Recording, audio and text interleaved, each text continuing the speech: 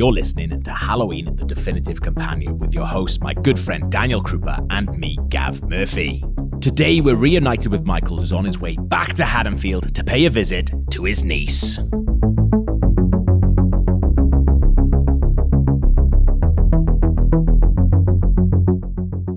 Okay, Daniel, what is the premise of Halloween 4, The Return of Michael Myers? Michael Myers didn't die in a fire. Instead, he's been in a coma for the last 7 years, and while being transferred back to Smith Grove, he discovers he has a niece. So he's on his way back to Haddonfield. What you say hadn't died in a fire. What you mean is didn't die in a massive explosion. They keep saying fire. I saw that film. It was a fucking explosion. Part of you could have gone, oh, it's just Michael Myers. He can't be killed. But also, Sam Loomis also survived. Yeah. So Loomis is like, oh, he can't be killed. I've shot him. I've blown him up. Hang on, mate. You got blown up as well. Yeah. Evil. So how does it connect to previous films? Oh, it really wants to connect. Yeah. I mean, it's called The Return of Michael Myers. So all that stuff that we talked about, you know, we were big fans of Halloween 3. All that stuff we talked about in the bad promotion of it, where they were just like, they didn't tell people that Michael Myers wasn't going away. In this one, they're like, he's back. He's back, all right? He's returning. Yeah. It's almost something that makes him sound heroic. Yeah. It's not, because later on they use like the revenge. Yeah. He's back. It's like Return of the Jedi. Yeah. The return. Yeah, it's so strange, isn't it? Return of the Mac, Return of the Jedi, Return of Michael Myers. The big three. For me, like one of the weirdest scenes in all of this is the really strangely tender scene with Loomis and Michael in the diner where he's like pleading with him going, I knew this day would come. Don't go to Haddonfield. If you want another victim, take me. But leave those people in peace. Please. Michael. He's already had 2 victims in this place, mate. So it's not like he's looking for he's just, I'll have a victim. Yeah, you know what? That's kind of sad because it's almost Loomis thinking he's a bigger dude for Michael than he actually is. Michael, like, yeah. He's like, I don't give a shit. If I wanted to kill you, I would have killed you ages ago, mate. Yeah.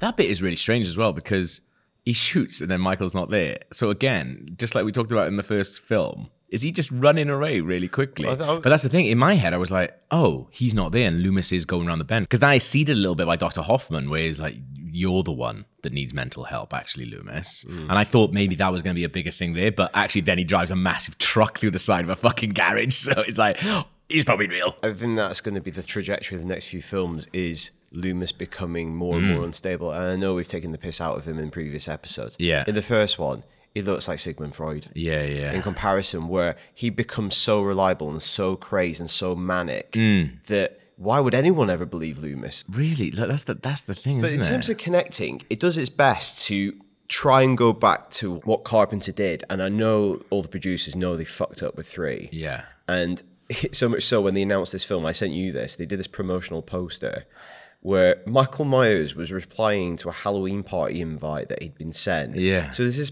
poster they mocked up to announce that Halloween 4 was being made. Because it'd been a bit of a gap since he last saw Michael Myers, 6-7 years. So they did this promotional poster where he's like, I will be coming to your Halloween party, scrolled.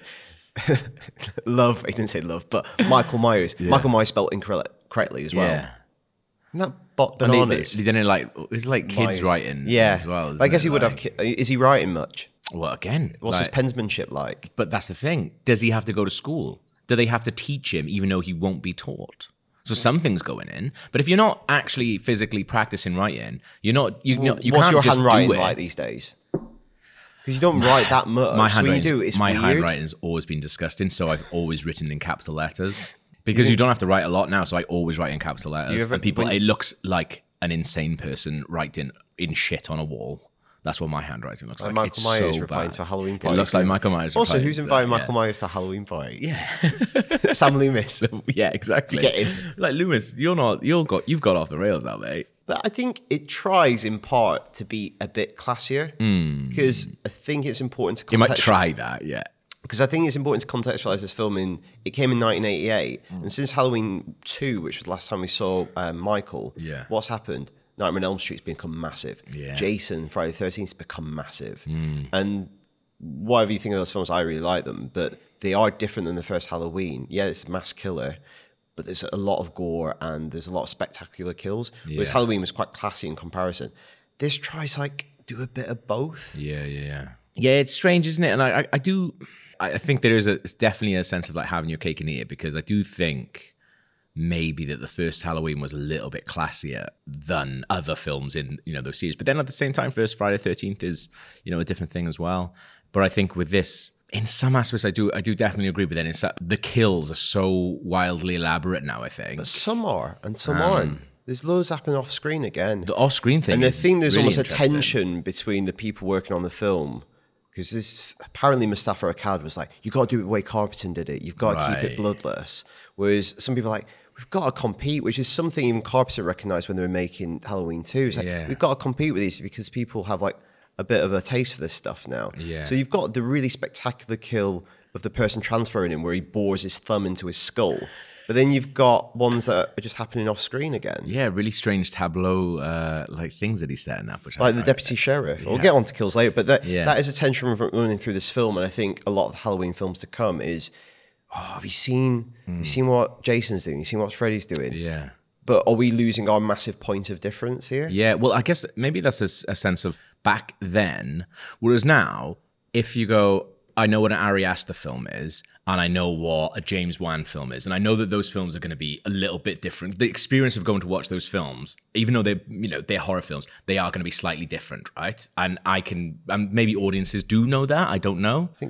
I think film fans know it. Yeah. I think general audiences just watch films. When I went to watch Hereditary, and I do think that is generally a really good horror film, but when I went to watch that, I went to watch it on a Saturday night. And I do think the Saturday night audience at the cinema that I went to watch it in were up for a laugh, and they were up for just being scared, because... Which is more your Insidious or Conjuring. That's what I think, and it isn't that at all. There are some bits in it like that, and there are some sort of really off-the-wall bits in Hereditary, but you could tell, like, anytime those bits happened, the people who were laughing and they were going a little bit too much with it, because I think that's what they were there for it. Horror, which is almost like Grand Guignol, like you're gonna get your blood and your gore, and you're gonna come out and you go, "Oh, I feel good because I've released a load of tension." And then you've got on the other end of the spectrum, you've got Hereditary, Halloween, Shining. Yeah. It's gonna be genuinely unsettling. Yeah, and you're gonna walk away on edge. One of them is a better Saturday night. For me, it's the latter. Yeah. Well, I mean, I was actually thinking about The Shining when I was watching this, because I was thinking about it in that terms of being like, because I didn't enjoy watching this film, really. And in my head, I was like, what would you rather be watching? And I was like, oh man, I haven't watched The Shining for ages. And then, because we've just been at a wedding where we stayed at quite an old, beautiful hotel, sort of cottage inn sort of thing.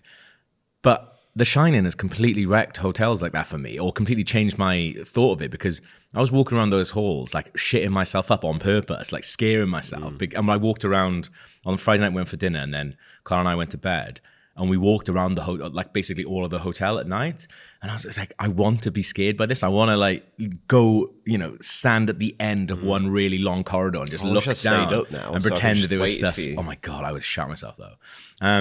And I think that is a really interesting thing that The Shining has done, where that those kind of films do. They kind of change your perception of something and scare you in a way that will stay with you for years. Whereas obviously this is a very different thing, I think. Yeah, and I think the classiest thing about this film is the opening credits. Oh my God, so good. They're really good. Yeah. I know previously we've always had a pumpkin, and in the third one we had a digital pumpkin. Yeah. This one, he really digs into all these autumnal Halloween harvest festival imagery. So you've got like scythes and farms and wheat, and it's really classy. I thought it was brilliant. That's the scariest part of the film. And then that's your category, opening. But then I think the rest of this film, when I was watching it, almost made me think of Force Awakens.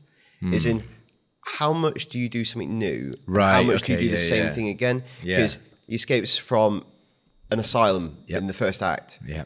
He goes to a garage, he steals some overalls. Yeah. He goes to a hardware store, steals a mask. Yeah. And then he terrorizes a group of people.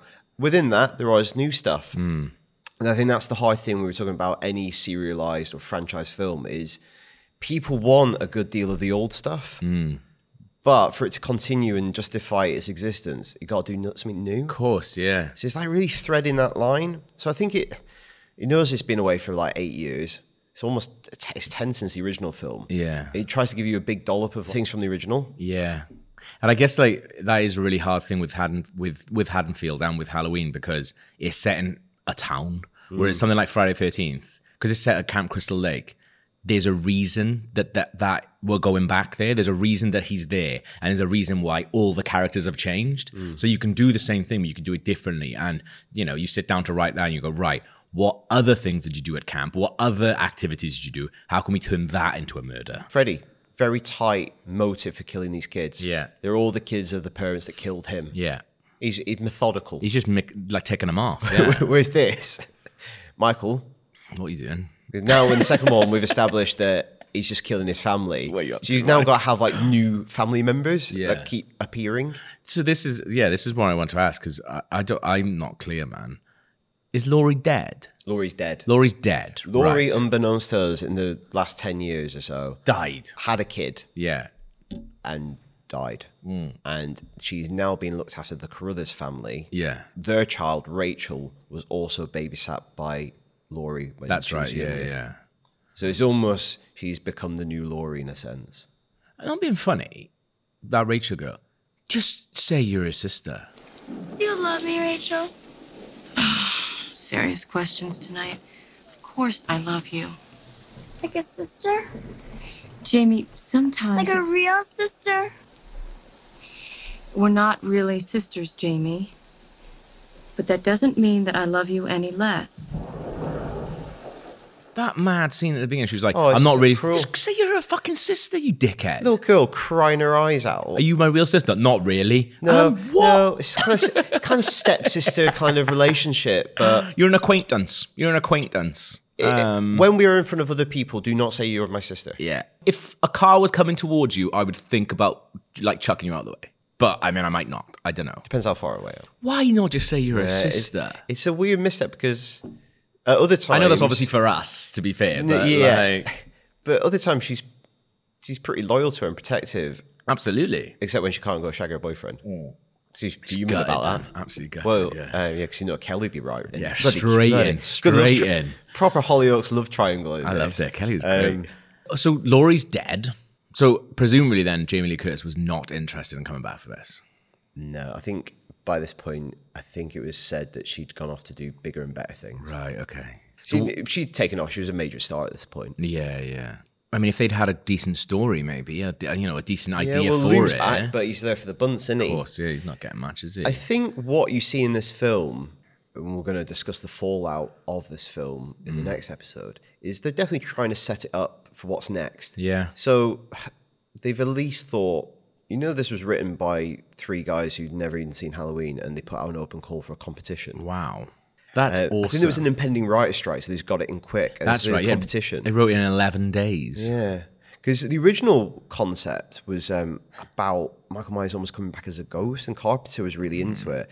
And Mustafa Akkad was like, nah, we're not doing this again, John. No. And I think by the time this film was made, Carpenter just went, buy me out. Yeah, I don't want to be making the same film for the rest of my life. Yeah. So this is why we've got this. But to his credit, I think it is trying to lay down some foundations for something to come. I don't think it's, even though I didn't enjoy watching it, I don't think it's completely without merit either. I think there are some stuff in it. I think it's fun to talk about. It's really fun to talk about, but also I just really like Michael Myers as a character. So seeing how people misinterpret it badly, I think. And they'll misinterpret it and just go, well, I would have done something completely different. I have obviously the benefit of hindsight and having grown up and watched all of these films. Absolutely. And I think you go, oh, is that what you think people like about it? Yeah. You are sorely mistaken, my friend. Yeah.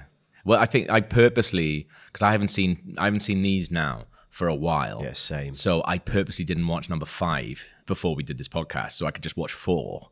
Because usually we do these in pairs. I thought, I'm just going to watch number 4 so I can experience it as someone who would have experienced it. And I think maybe it is a little bit better for once you get number 5 as well, because then it's kind of, they do work together. But you have watched that, so you can tell me. Nah. 5 does not like 4. Okay, great. They are not friends. Great. But then that's in itself just shows you the problems of making these really quickly and not having a plan. It's weird that it also happened with Star Wars. Yeah. Well, as recently as Star Wars as well. Because I think definitely with Star Wars, I 100% was, because I really like Force Awakens. Thought the second one was fine. I had a really good time in the cinema watching the third one, right? But they are not cohesive. But that's the thing. When you start looking about it and you go, oh my God. Whereas this, I'm not too precious about this, because even though the original is one of my favorite films of all time, I like seeing these almost for the curiosity of a bunch of young kids are just going, can you make one of these in 12 weeks for us? Yeah. But also as well, that because it happened over this period of years, because I said that to you, looking at the dates of them, you look at the dates and you just go, for me, that is fascinating because you just... Huge gap. Like, people change, like bosses will change, studio heads will change, people will go move to other studios, and then other new people come in and go, what have they got? Oh, they've got Halloween. I've got an idea for Halloween, you know? And well, what's interesting from this one onwards, where we get into this weird period of the films, is this is when Mustafa Akkad has exclusive power over it. Right, okay, So he's bought out Carpenter, he's bought out Hill, and he can do whatever he wants. Yeah. He's not beholden to anyone. It's the first thing you see all the time. He's loving it, isn't he? That would be a really good t-shirt, you know, because I think you've got the a Stanley Kubrick film. Oh, yeah. Mustafa Akkad presents. I'll wear that when I'm feeling rough. And then when I feel my best self, I'll wear the Kubrick one. Rachel. Mom, please. You'll have to watch Jamie tonight. Not tonight. I've got that date with Brady. You know how important that is. Well, tonight is very important for your father and me. What am I supposed to tell Brady? Sorry, but I've got to babysit my foster sister. Go and have fun by yourself. I think tonight Brady was ready to make a commitment. I'm sorry I ruined everything. I wasn't here. You can go out. All right, let's have a look at the mask then. Mask ranking. So we're following on from 2, really. Oh, no. Should we go on from 3? Are they better or worse than the... Well, so we can go on for 3, because I thought what was really interesting is the other, because you see a lot of kids' outfits in this, which I think is really good. Like I think the mask the costume that Jamie picks, the clown costume, is generally quite cool, but also quite sinister at the same time. But what I don't understand is, you know, in that really long scene where she's looking in the shop, why aren't the Halloween 3 masks in the shop? Did they just hate it that much at that point? Or were they embarrassed? They must have been embarrassed by it. Because we know it appears as a little visual reference in Halloween 2018. I think at this point it's probably a bad taste in their mouth. Do you think? Perhaps. Because if I find that so strange, because there's such an intense focus on so many masks in that shop. But remember, that was the real world. Yeah, that's true. We're now back in fictional Haddonfield world. Yeah. It's really strange, isn't it? The one thing that I thought was really odd, the kid in the full mask costume. Do you remember Mask, the cartoon? Oh, yeah. So there's a kid in a full mask, official. It says mask on his T-shirt. He's got one of the mask things, like... The kind of Transformery style thing. Mask. Not Mask Jim Carrey mask. No. Mask, the mighty power that can save the day. Mask is the mighty power that can save the day. Mask, no one knows what lies behind the mask charades.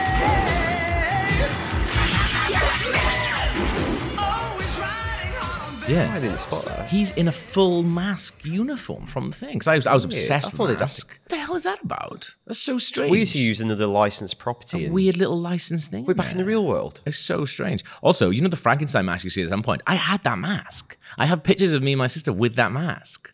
So cool, man. So I remember it vividly because it was yellow with like red bits on it. And I was like, why is Frankenstein yellow? Doesn't matter. An Stick your original mask Halloween on. mask. Stick your mask on. Should we do the Michael mask? Bloody hell. What's going on? It's like it's too small for him. But it bubbles up.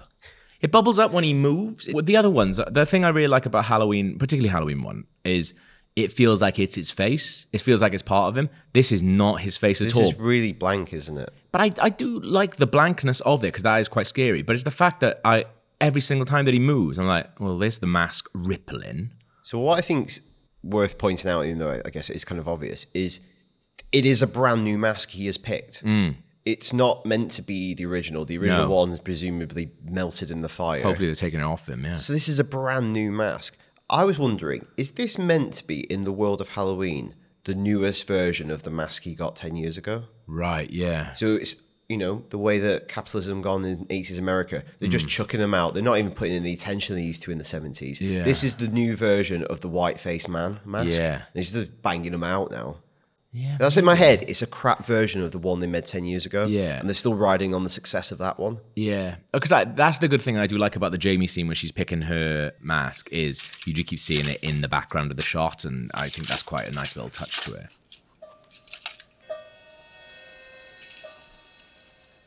Rachel! I found the perfect costume! Come see! You know what doesn't make sense? That's when he picks up the new mask. Yeah. Right at the beginning of the film, she has a vision, dream, nightmare of him wearing the new mask. Yeah. Why? How? How? Like, he hasn't got that new mask yet. No. Isn't it odd? Yeah, it's really strange. I also think the reality, and I think this is probably purposeful, when she's picking that mask and he's stalking her in the shop, Yeah. is that real or not? Yeah. Because it feels kind of is. Because There's she lots of scenes shatters like the that. mirror, but it's like, is no one else seeing him? But we know he is there because he grabs the mask. Yeah. It's weird, isn't it? Yeah, it's a weird what is real, what is dream.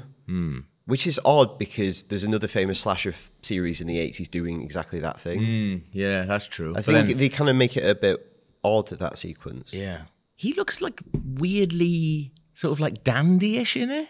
Do you think? Like he looks really gormless as well at the same time. It looks a bit more like the mask you would get a mass ball. Yeah, it really does. Or Eyes Wide Shut. Yeah, it's fucking weird. Or Les Yeux Sans Visage. That kind of just nothing. Whereas why we like the original, and even though it was Shatner, is because it had pronounced lips and it had shades of grey, and from a distance you could see definition. Do you think that some of it could be to do with the way that it's shot, I guess, because of the way it's shot and the way it's lit? Because I guess it is hard to light something that is white. Definitely. Because you do then start to lose definition if you overexpose it. So maybe that's what they were doing. But definitely in that nightmare sequence at the beginning, I just don't think there's much texture to it. No. It's quite smooth. Why? Also, feels like they had an awkward bit of production with it because the scenes in the school, he's got blonde hair. Oh my God, that is so weird. And they've obviously decided against that during production and trimmed around those scenes as much as possible to minimize it. But the bit where he's attacked by the fire extinguisher, he just has blonde hair. This really strange, that is. It's so embarrassing that obviously they didn't have time or money to going on? reshoot it, but it's just a different mask with different hair. I guess like that's the really interesting thing about the first one is the first one they were like, right, we need to make a mask. Here's a Shatner mask. We're gonna paint it white, and that works, right? Because it's meant to be a mask. Whereas this has been created from scratch, I think, and they've gone for a film, and it's just crap because they've gone right. What do we need it to do? I almost thought they kind of misunderstand what people liked about the original mask. Is it for me? And we talked about it in the first episode of this podcast. Was it looks like it could be someone's face because it has so much definition on it. Whereas this. That man's wearing a mask. Because maybe they thought they needed to do a lot because he's been away for 10 years and the third one was a misstep. In a better world where it gone straight through was Michael, imagine him having a different mask for every film. Yeah. Because he's coming back every Halloween. He just grabs a new mask. Yeah. Or something like that. Or what I thought when he was in the gas station of this, reminding me a bit of Friday the 13th Part 2 when he has the sack. Yeah. Because in this he has the bandages. Yeah. So he almost has a mask. He could have just kept the bandages on for the whole film. Absolutely, yeah. And you could have had a bit of difference. But I guess they've decided Michael Myers is that white mask. And because they've done that in now a third film, Forevermore, that's what he is.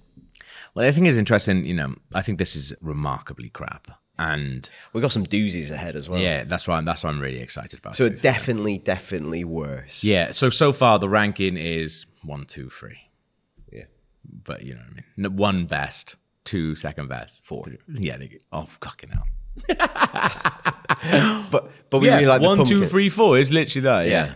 I put Pumpkin above this. Will you put Pumpkins above Halloween 2? No. Okay, so we got 1, 2, 3, 4. 1, 2, 3, 4. Easy to remember. I mean, even though I kind of struggled with that. It was the Nightmare Man. What? He's coming to get me, Rachel.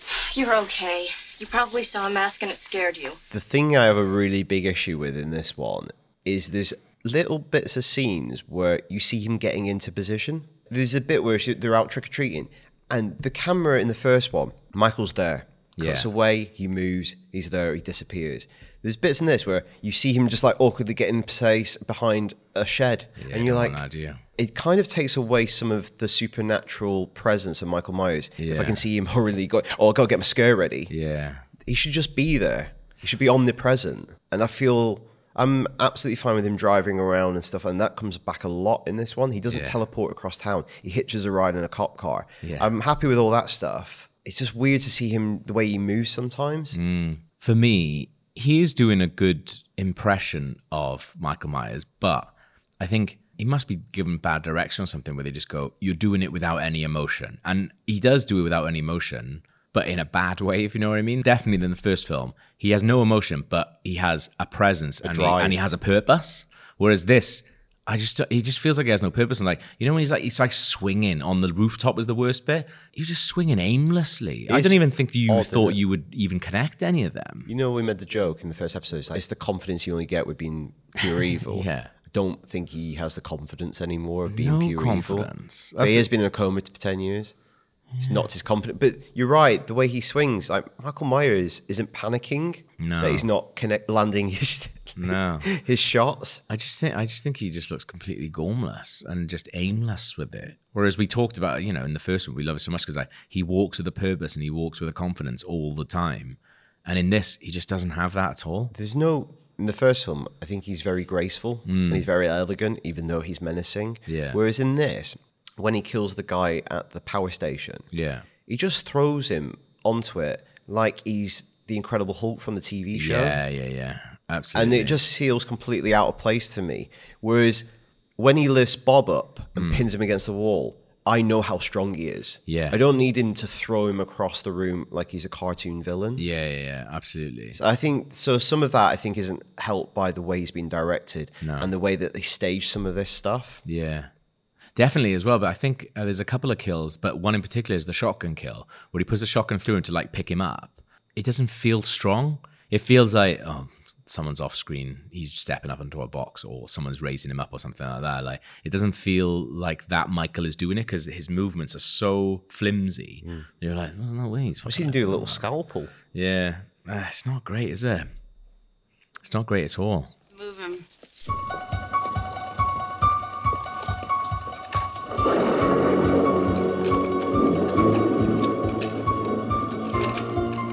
Okay, what do you think is the stupidest decision in this film? I've got one that's nailed on, surely. Go on. Transferring Michael Myers the day before Halloween. Do it. And in front of him, telling him he has a new niece. Pick any other day. Did Hoffman say anything about living relatives? Yeah, a niece living in his hometown.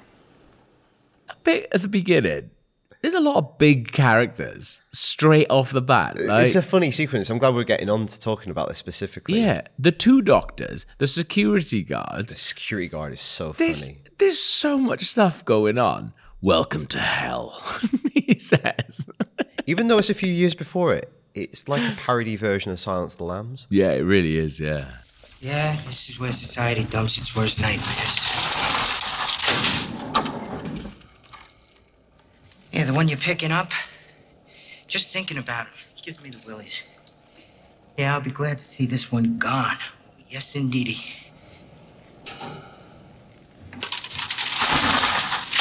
Welcome to hell. But also, again, this is a really interesting thing. They're like, yeah, this guy is awful. He's disgusting. Like, you can't take your eye off him for a second. He's just in a general ward with about 8 other people, just lying down. What are you doing?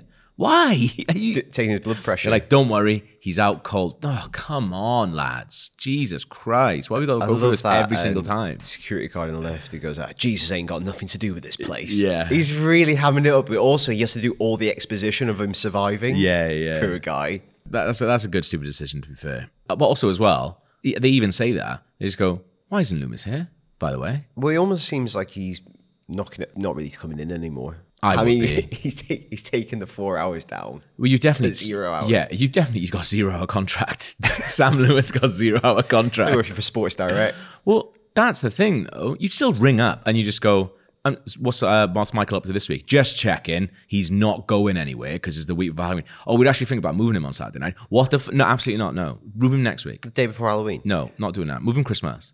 I've put it in as a stupid decision because also, unless they tell him that he has a new niece in front of him, you don't find out. But is that literally what brings him out of the coma? I think it is, yeah. Because prior to that, maybe he knows that he can feel that Laurie's dead. I don't know. But that definitely seems to be the thing that brings him back to life. 100%. What are they doing? I know. He's just waiting. He's just waiting for that. Yeah, that's a really stupid decision. I've got a good one. Why is Kelly answering the door, trick-or-treaters, when Brady's inside? That's bonkers. Should be busy. And then when she sees that it's Rachel outside, she doesn't just fucking shut the door. Go, oh, sorry, I haven't got any candy. Shut the door, because Brady is coming down. Just leave me alone and let's forget it. No, you don't understand. I mean, you blow off for a date at the last minute. So you hop on to the next best thing? I thought you were different from other guys. No, I'm different. It's just that I just got pissed off, that's all. Oh, really? Well, I'll just let you get back to Little Miss Hot Panties. It's Rachel! Jamie?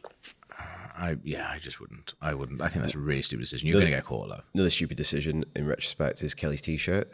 Cops do it by the book. I know. That hasn't aged well, is it? Probably got it from her dad. Yeah, I think that's what it is. He just got it there. What does the dad say to him? He says it's like mad line. Let's put the clip in. Well, yeah. I catch you grope my daughter. I'll use that shotgun on you. You understand?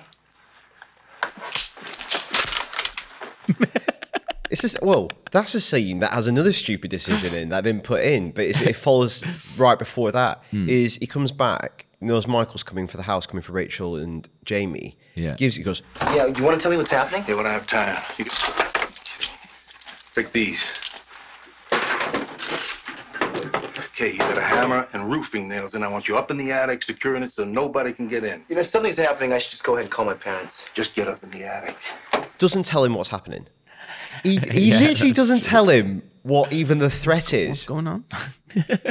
Not even the barest terms. Like, there's a guy in a white mask that's coming to kill us all. Here's a shotgun. Don't touch my daughter's tits.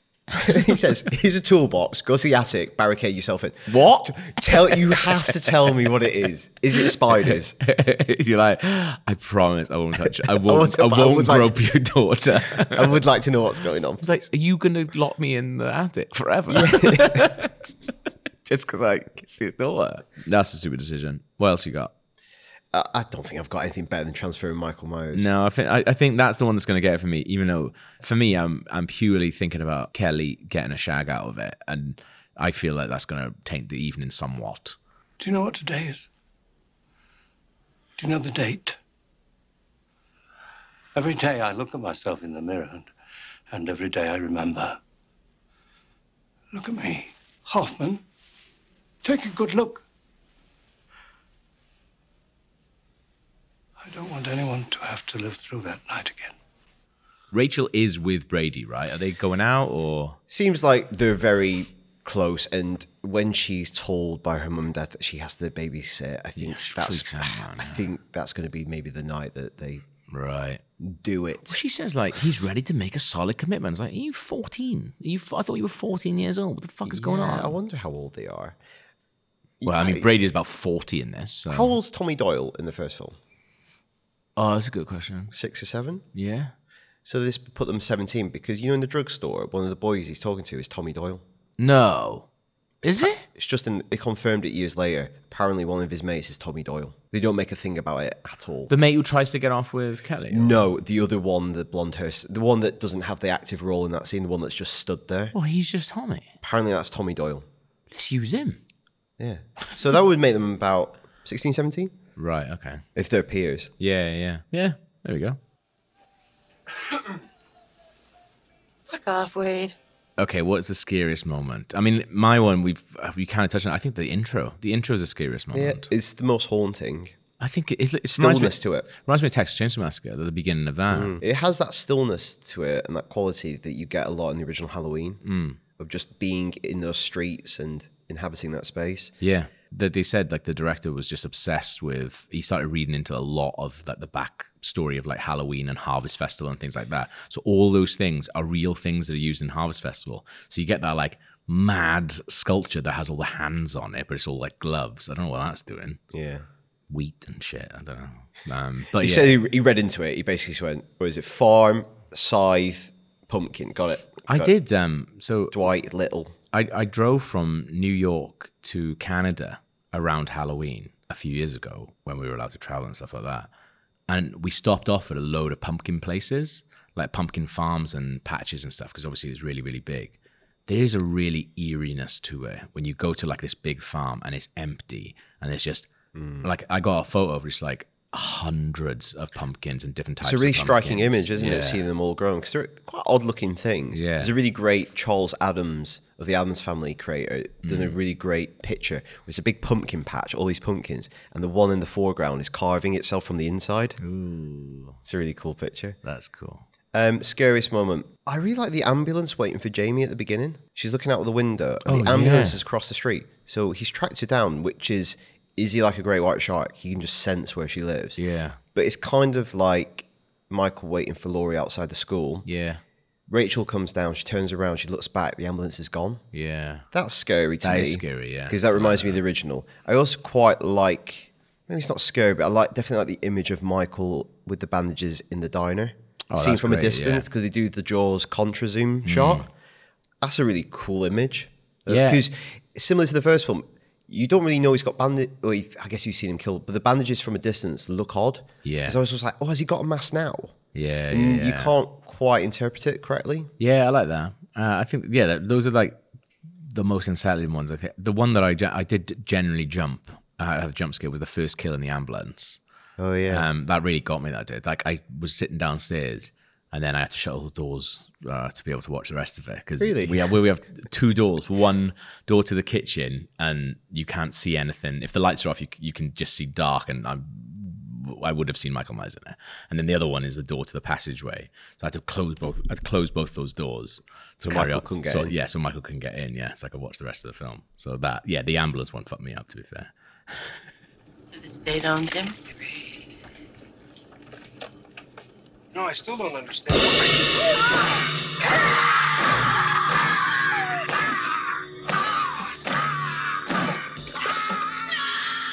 How many killings? He's off the chain on this one. How many killings? Big increase. Got 18 kills, 17 are Mike's, 1 is down to vigilantes, 8 are off screen though. Yeah. We talked about this a lot when we went to see Halloween 2018, is a lot of the best kills are off screen. He sets up these like really strange tableaus where it's like... Which is what he does for Laurie in the first film. Exactly, but we are privy to some of it. We're not privy to him rearranging them, to be fair. No. I kind of enjoy that. I think once I get my head around it, because there's two ways of doing it. Either that you're a little bit upset that you didn't actually see it happen, but there's no possible way that you could because of effects and things like that. So once you get your head around that, you go, okay, do you know what? I'm actually just going to go along with this, and I'm looking forward to seeing what madness Michael has created. I wonder if there's a slight pragmatic dimension to it where it allows you to have a greater body count. Yeah. Without risking getting the X certification. That's true, yeah. Because I don't know which one it is. I think it might be Nightmare on Elm Street 5. Right. Those Nightmare films are way more gory than these films. But you know what they did with 5? They shot additional gore that they never wanted to use in the film. Right. So when the censors went, can you remove that, they were like, yeah, no problem. That's awesome. And they got away with having more in the final film because they thought they were bending over for them. And I think what they're doing with having all these off-screen deaths is having that greater body count without risking the X certification, which would be just death at the box office. That's a really good idea. I've always told you, like, for years when I worked in like proper telly, that we used to put purpose mistakes in it for this particularly same principle, isn't it? Like, really crotchety exec who she always had to find something wrong with the show, even if it wasn't. So we put a really, really bad mistake right at the top of the show. Pretend we didn't see it. She would spot it. We go, oh, nice spot, mate. Oh my god, imagine How'd you see that? Imagine that gone out. And she was like, yeah. And then like she would shut up for the rest of the 26 minutes of the show then. Same thing with the BBFC. Exactly, yeah. The stupidest one we ever put in though was we put in a shot. There's a part of a baseball field in America called the Big Green Monster. And when my voiceover says Big Green Monster, my editor friend Liam, he put a flash frame of the Incredible Hulk. And she was like, what was that? We were like, what do you mean? She was like, oh, scroll it back. Oh, wow, we put the Incredible Hulk in there. She didn't get it was a joke or anything. And we were like, oh, you better take that out, mate. Oh, good spot, mate. Good spot. Glad you saw that. And she was like, this is what we're dealing with. Really good. What's your favorite kill? I've got mine. I'm pretty sure what mine is. I think it's the shotgun on Kelly. Yeah, it's my favorite kill. It's so good. But why didn't he do the head tilt at the end? But I think what I like about that kill more than impaling her with a shotgun in the midriff is You know, we said Sam Loomis isn't much of a laugh. You know what I've convinced that Michael Myers is a laugh. He's an absolute laugh. Sitting in that little chair. Pretending to be the deputy sheriff and then just waiting. And then the music cue when he turns around, I'm like, this is good. He's funny. He really gets into Halloween. Yeah. If something can be said of Michael Myers, is he really gets into Halloween as a concept. Well, this will come back into when we're talking about later on, though. But yeah, I think that is really good. But the camera lingers on him, and I'm like, he's going to do the head tilt. He's going to do the head tilt. He's going to do the head tilt. He doesn't fucking do the head tilt. Yeah. What the hell, man? I wanted it. That's what you do. It's threading that line. Give me the head tilt. Well, this is what I'm saying. This is what you're saying earlier, where people are misinterpreting what people like about those films. Where's the head tilt? Give him the head tilt. They're like, oh, it's the mask. He's all about the mask. No, he's not all about Some of it's about the head tilt. Some of it's about the head tilt. It's a bit of both, isn't it? Yeah, that's definitely the best kill, I think. Something else I want to just say about some of his kills in these. Good tactical kills. Yeah. Because he's killing people like... He takes out the power guy because he wants to black out the town. Yeah, that's a good idea. He knows what he's doing with these kills. They're not just senseless killing, and they're not just people that are in his way. He's almost got a plan in this one. Yeah, absolutely. I think Jay Black in the ambulance is a good kill as well. Like the very first one, the thumbs in the face. There's a lot of that. He does a lot of just squeezing people's skulls. And that's interesting. That's the first one because it's almost a statement of intent going, oh, he's back. Yeah. But he's going to be doing some of this. And he's really strong. Like he's been asleep for ages. He's rested. He's rested up. Yeah, shotgun on Kelly is 100%, even without the head tilt. Wish they'd fix the power. At least we could have some MTV while we wait for the cavalry.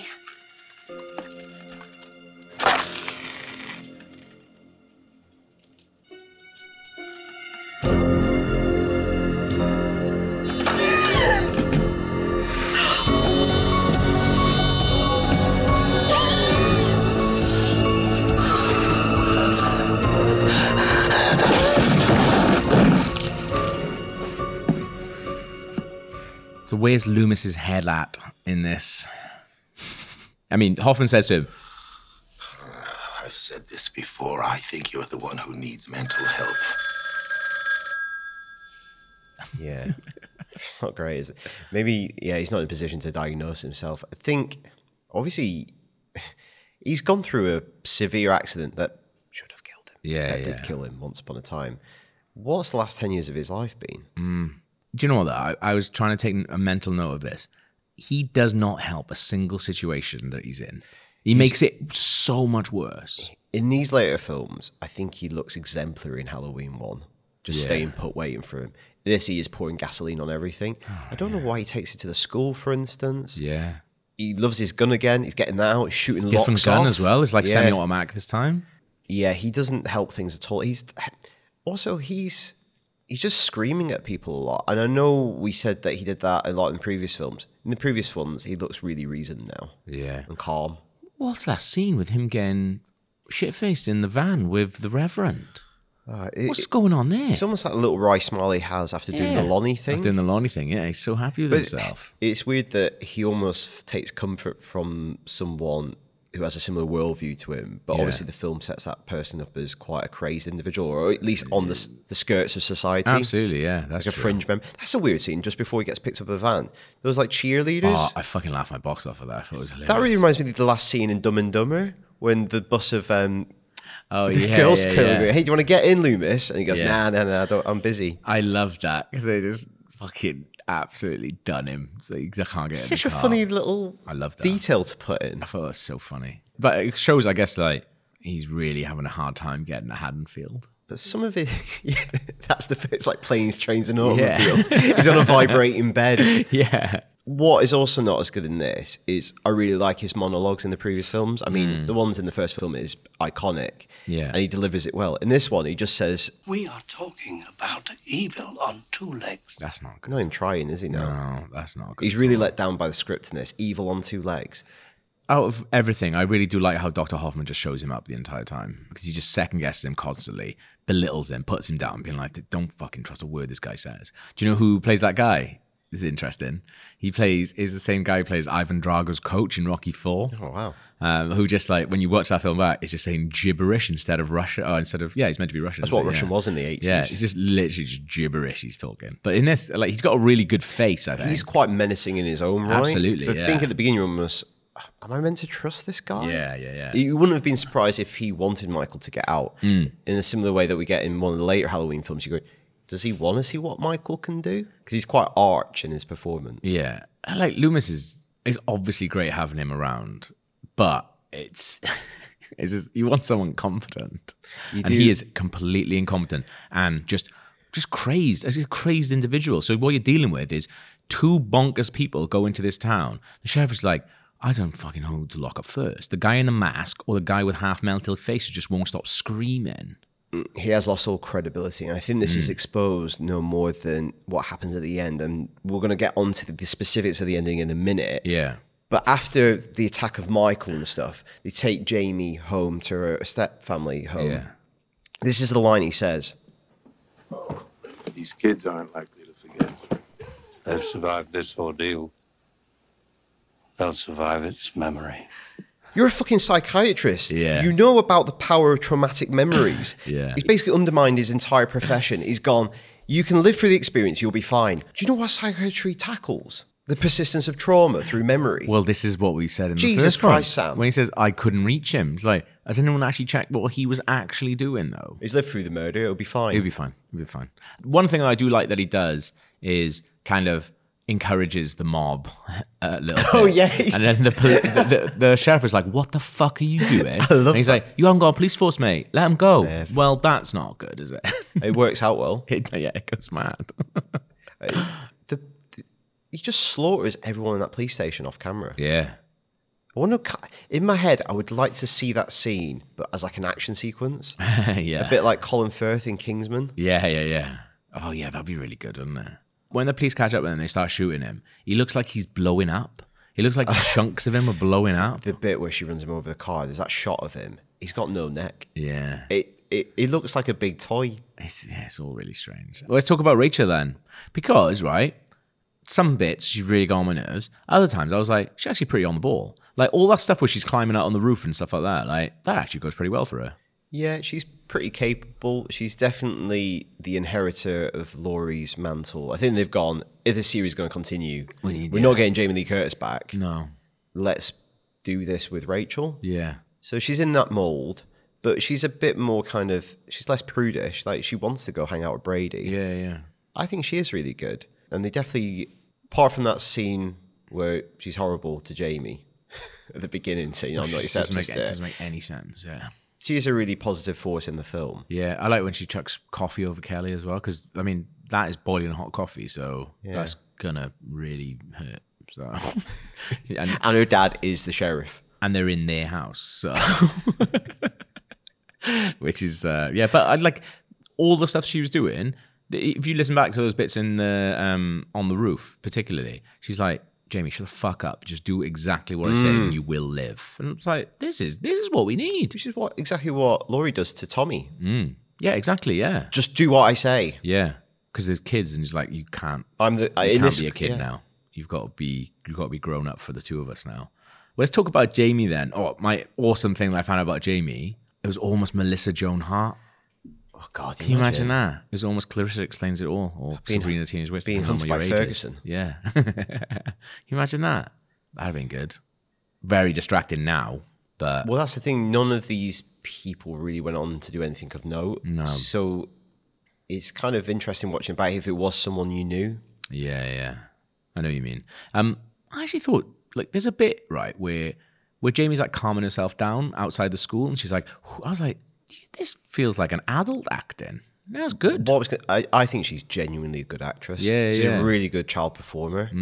And she has to do a lot of quite wild stuff in these films. And I think she's genuinely very good. Well, that's the thing. They basically make her Laurie, but really young. Yeah. So she has to act like Laurie. And I think she really does a good job of doing that, like particularly in that school scene. But she has to act like them. That's what she has to do. But she's really, really young. She's so young in this. And then... I mean, we just get to it now. Yeah. The big twist of this film. I fucking love this.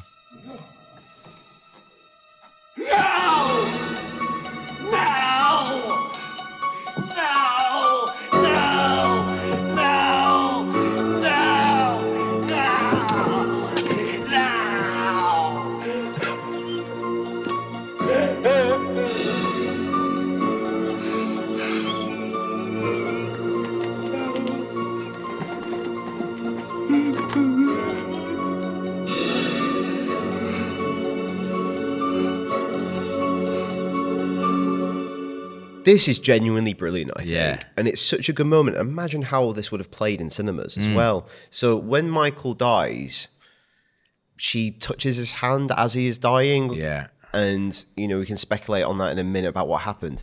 But she goes home, she goes back to her family's home, and she kills her stepmother in the clown costume that is very redolent of the costume Michael wears at the beginning of the first film. Yeah. Isn't that great? It's a great twist. And that shot as well, that is, because the shot, I watched it again just to have a look at it. The shot of Michael at the end, of at the beginning of Halloween 1, where they find him, he looks, my reading of it, he looks shocked with what he's done. And he's like, as if like something has taken over him momentarily, and he's just reacting from that, right? Jamie, that's a really menacing shot. She even raises the knife again as it's like, I'm not momentarily shocked. Actually, I know exactly what I was doing. Well, horrible. Talk about the metaphysics of what you just said. What if it's the force that is in Michael that inhabited him first time when he was a child? It's learned because it's killed a lot since then. That is now what is in Jamie. It's not. She's not shocked anymore, or it's in total possession of her in that moment. Yeah, that's true. That's one way you could speculate about it. Yeah. I guess the other way you could speculate is it a poisoned bloodline? Yeah. Is this something about this family that this happens to some of them in it? Because she is a direct blood relative of Michael. Yeah. And I think the film doesn't purposefully go either way to give itself options going forward. I kind of like that. But they definitely shoot her touching his hand. So if we want, we can make a thing of that. The evil has come into her. But it's such a good twist. Yeah, I thought it was really good. And yeah, the way Loomis handles it is fucking brilliant because he goes to shoot her. And I think and then the sheriff stops him. Which is probably not a bad idea. You got some explaining to do after that, though, haven't you? Because you could explain it away. You go in prison for it. Because you just go, look, this little girl's been through a really traumatic experience. Is not surprising that she's acted out in this way. Like, she's had a psychotic break. You know, that's what's happened. You can't shoot her in the head. Come on, mate. But also, put yourself in Loomis's head. Yeah. It's happened again. No, he's like, for fuck's sake. But also, it's a real failing on his behalf. Because he's been so fixated on Michael. Yeah. He's not looked at the little girl. He's literally just said, they've survived this ordeal, they survived its memory. What's she do? She immediately goes upstairs and kills her I'll mum. show you. Like, you couldn't be more off base professionally. Yeah, you really cocked that up, mate. That's a lawsuit. Yeah. That's gross negligence by Loomis again. It's an interesting one, isn't it? I mean, that's the thing, though. When that happened, I was like, that is genuinely good, I think. And it's shocking. It's a horrible little shot, and I can't remember what happens in the next one now. So I'm really excited. It's the scariest moment. It's pretty scary because it's noisy as well. Noisy always scares me, where it's just like there's a lot of stress happening. I feel stressed by noise, and there's lots of that happening at the end. Like Loomis is shouting, the music has gone bonkers. Lots of stuff's going on. Would have been good if he shot her though, and then he gets locked up. And then they're trying to move him in the next film. And then the next film they go, she didn't actually die. Yeah. She's got a bullet in her head now. She's got a bullet lodged in her all the time. Is she like Michael? Can she not be killed? Who knows? But then in this, Michael has died because he's been shot loads. I don't know. Well, I don't even know. Because that's the thing though. Loomis says loads. Oh, guns can't, guns, I shot him 6 times, nothing happened. They throw dynamite in on him. For God's sake. The police officer just gets a stick of dynamite and chucks it in. But that's the thing with him. But then he goes, Michael Myers is in hell now. And you're like, go with him all the way. Let's chop him up. Yeah. Let's bury his arms and his legs in different parts. Because previously you told me that there's no place in hell for Michael Myers. So what is it, Sam? We've talked about this with these sequels. It's like that game you used to do as kids where you draw the head, you fold it over, I'll draw the midriff. And I think they don't know who they're passing the baton on to here. So we'll just give you options. Yeah. If you want Michael alive, sure, he can come back if you want. We've already brought him back from an explosion. Yeah. They're like, that's for the future. If you want Jamie to be the new killer, knock yourself out. Yeah. You let them take it out of here. For Christ's sake, spare me the speech. I've listened to it for a decade. The fact is that Michael Myers was a federal patient and a federal prisoner, therefore he is subject to federal law. We're not talking about any ordinary prisoner, Hoffman. We are talking about evil on 2 legs. I can see this is useless. Well, let's talk about Michael's motivations then. He is basically wiping out that bloodline, or is obsessed with that bloodline, or... That seems where we're being led now. Yeah. Because we speculated earlier, that's why he wakes up out of 7-year coma. Is the motivation in this, though, to pass the evil along? Who knows? Like, he's got to fight, because he does feel like he could have killed her. Yeah. A lot easier and quicker. And he doesn't we've always really... said this as well. It's like, he does seem to have a mission or something driving him with an objective, because he's not just killing everyone and anyone. No. Because he'd kill everyone in the sanatorium at the beginning. Yeah. He'd just kill everyone constantly. Whereas in this, he seemingly has a plan. Apparently, that's why, when he leaves the gas station, the screenwriter says he takes down the phone lines intentionally to wipe out the phones in Haddonfield. Right. He wipes out the power. So he's almost a hunter in this film, because he's trying to track down Jamie. And then that's the question you just said. Is it because he wants to kill her? Yeah. Or the force that in him wants a newer host, a younger host, a more innocent one? Yeah. I don't know. Maybe. It's definitely all in play, all those possibilities. Yeah, I think, and that's what makes this film richer than you give it credit for as well, because you just go, oh, there's actually more going on here than just a man is going after babysitters. And I think this is the last point where it still remains relatively ambiguous, maybe what that is. Yeah. Like, is he still human? Is he not? It's still a little bit ambiguous in this one. Yeah, it is really ambiguous as well, because you think and to be fair to it, to its credit, in a shitter film, when she touches his hand, there'd be a fucking little ghost animation or something like that coming from it. Do you know what I mean? And go, ooh, there it is. Or like but what we get is just like a lingering shot, which you can take wherever you want from it then, whether or not this evil can pass through. Or she's touching the dying hand of her uncle, who's a bit eccentric. Exactly, yeah. When she, because she, Unky Mike, as we know from the start, she really longs for like a family. presence, and fucking she's not getting it from Rachel. She's not getting it from Rachel, is she? Uncle Mike, am I like your real niece? Yes, you are. 100%, I love you. yeah. You know what? You're right off the old block. Yeah. Well, I think that's the thing, isn't it? We know that that's what she's craving. Yeah, because she's definitely not getting it home, so she's gone to him. You know what, Jamie? I see a lot of myself in you. You're a knife. Talking about whether or not Michael Myers is pure evil, though, right? I know you talked about it and you said that you really liked it. I don't think pure evil is playing pranks. He's doing it in the first film. He's doing a little prank, sitting in his rocking chair as the thing. The devil is the greatest trickster the world has ever known. But that's what I'm saying. Is the devil pure evil? I don't think that he's pure evil because he's fucking about in a rocking chair. Is he supernatural though? That's what I'm reading pure evil as. Is in pure evil. It's like Ed Gein is not pure evil. No. Pure evil is like there's something within him that is supernatural. So is he pure evil? No, man, he's not. Definitely. On the next episode, we discover that even pure evil can have a soft side in Halloween 5, The Revenge of Michael Myers. The Definitive Companion is made by RKG. We make podcasts and videos about things we love, including manifestations of pure evil. If you'd like to find out more, visit patreon.com/RKG.